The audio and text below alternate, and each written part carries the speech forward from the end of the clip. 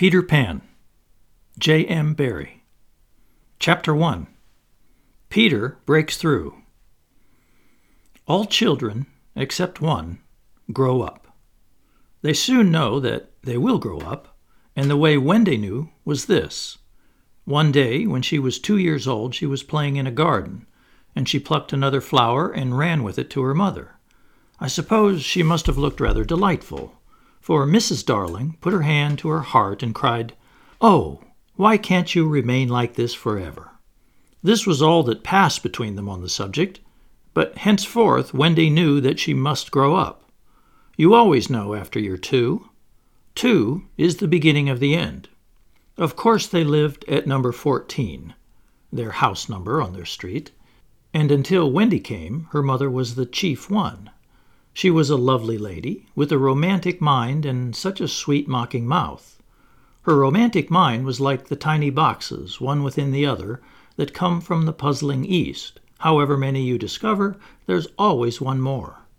And her sweet mocking mouth had one kiss on it that Wendy could never get, though there it was, perfectly conspicuous in the right-hand corner.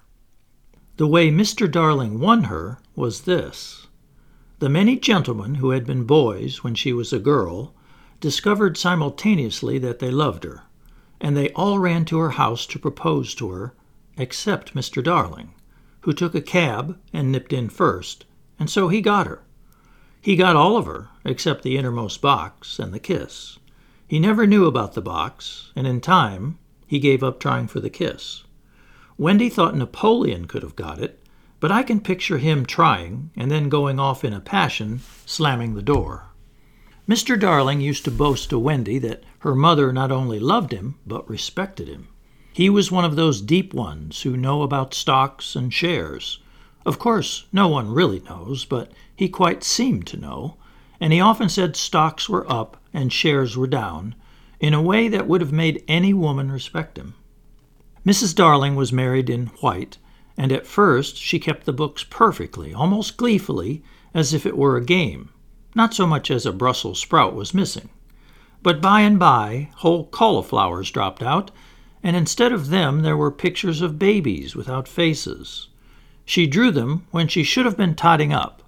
They were Mrs. Darling's guesses. Wendy came first, then John, then Michael. For a week or two after Wendy came, it was doubtful whether they'd be able to keep her, as she was another mouth to feed. Mr. Darling was frightfully proud of her, but he was very honorable, and he sat on the edge of Mrs. Darling's bed, holding her hand and calculating expenses, while she looked at him imploringly. She wanted to risk it, come what might, but that was not his way. His way was with a pencil and a piece of paper, and if she confused him with suggestions, he had to begin at the beginning again. "Now don't interrupt," he would beg of her. "I have £1.17 here, and 2 6 at the office. I can cut off my coffee at the office, say 10 shillings, making 2 9 6.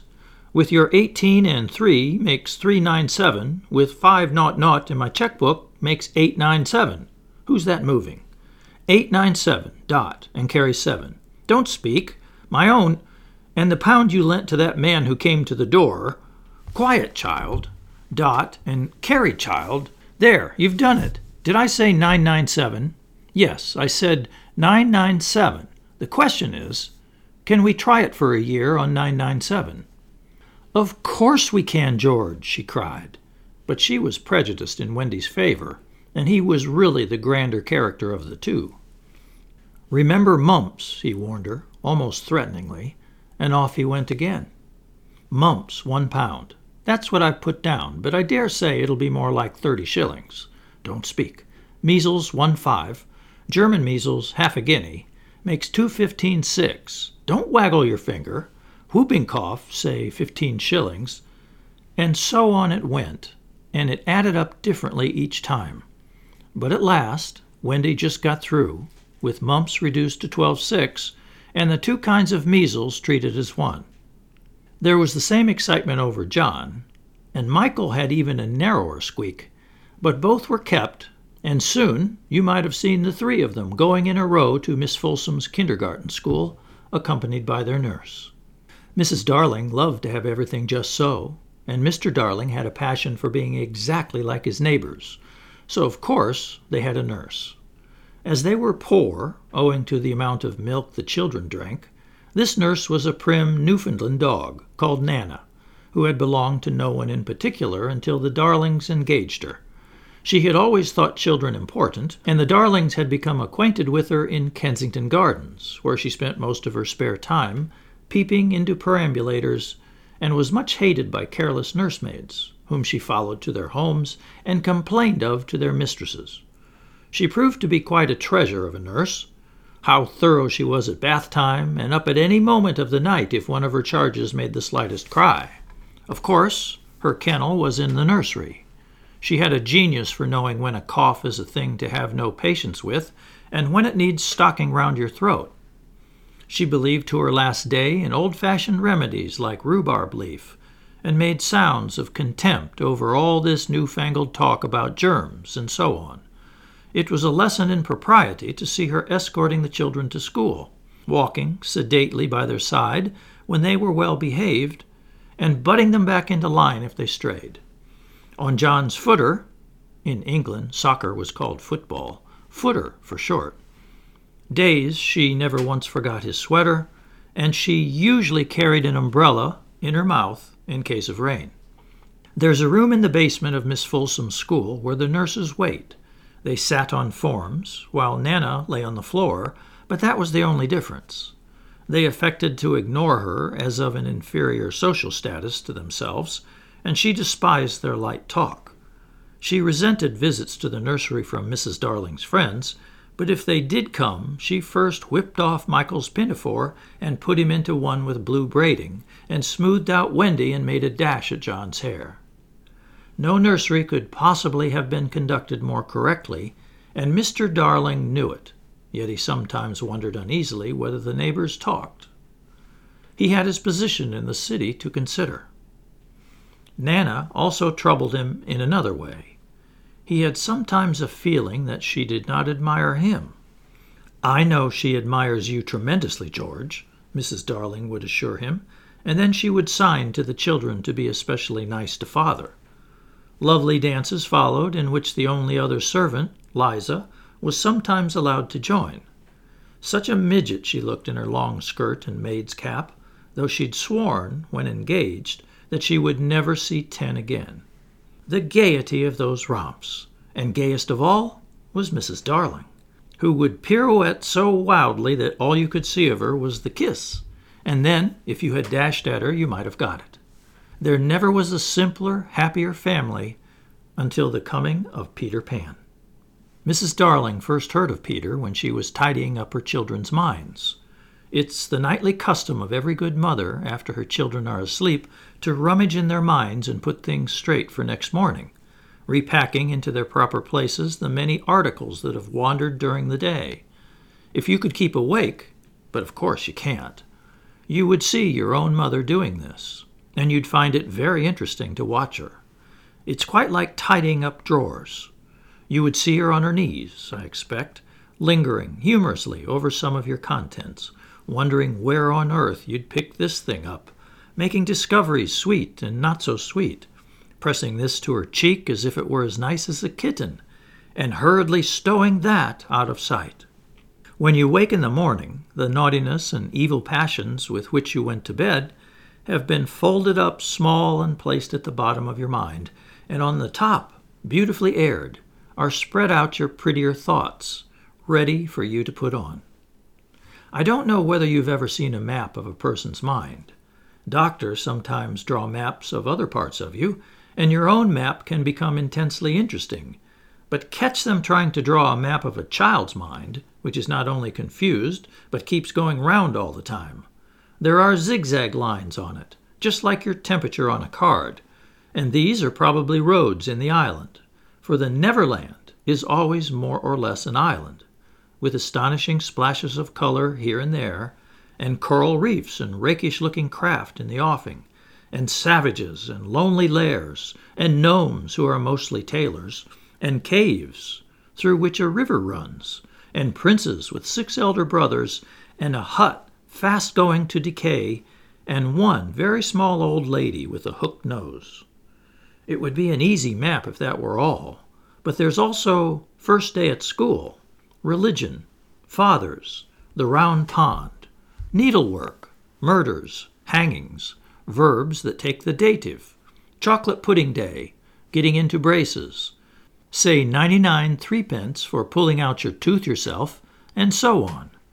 And either these are part of the island or they're another map showing through, and it's all rather confusing, especially as nothing will stand still. Of course, the Neverlands vary a good deal.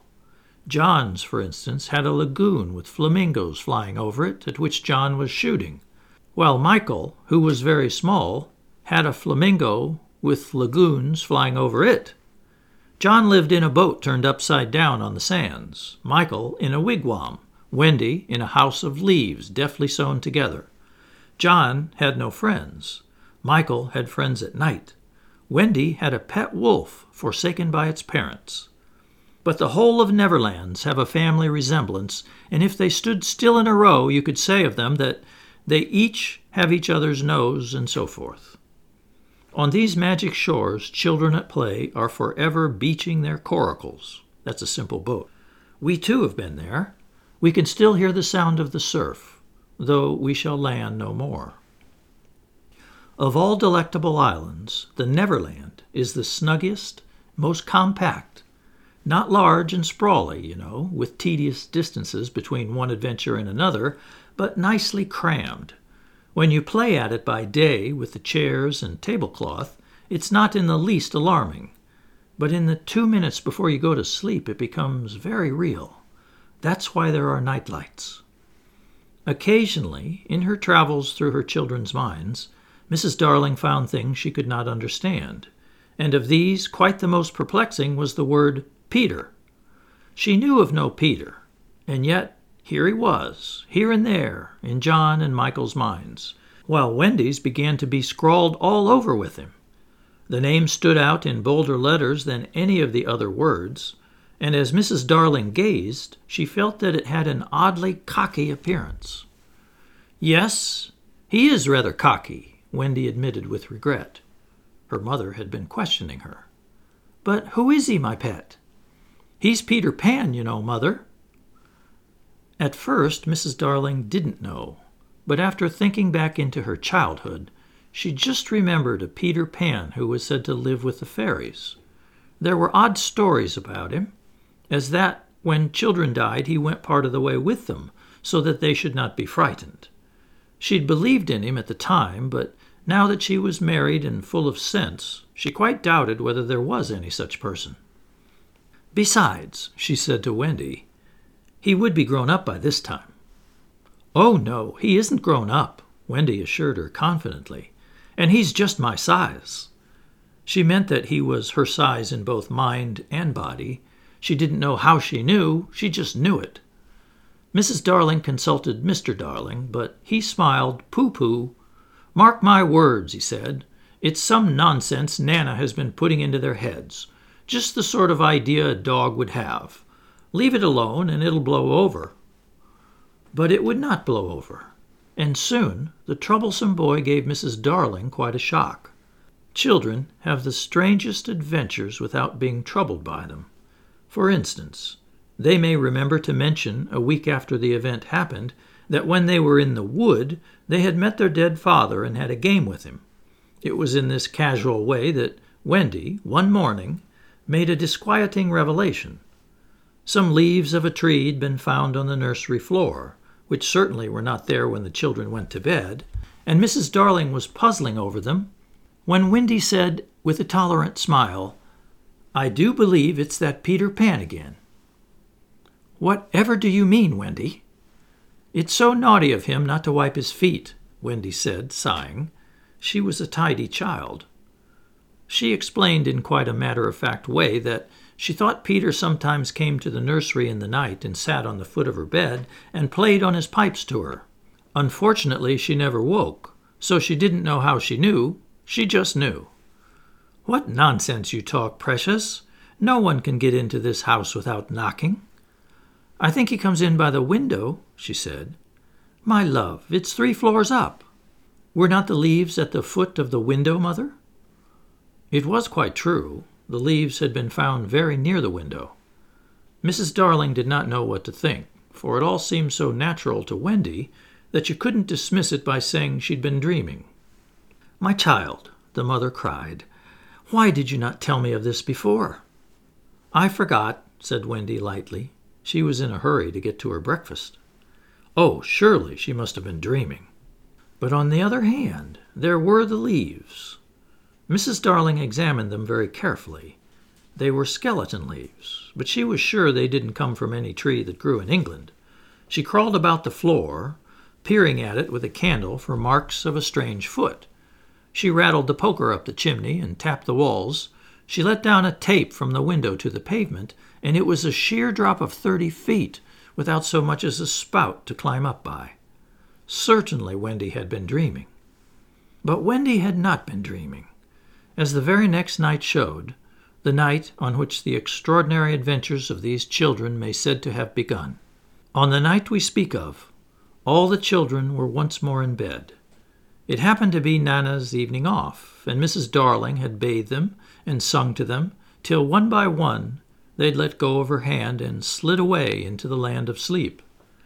All were looking so safe and cozy that she smiled at her fears now and sat down tranquilly by the fire to sew. It was something for Michael, who on his birthday was getting into shirts. The fire was warm, however, and the nursery dimly lit by 3 night lights, and presently the sewing lay on Mrs. Darling's lap. Then her head nodded, oh, so gracefully. She was asleep.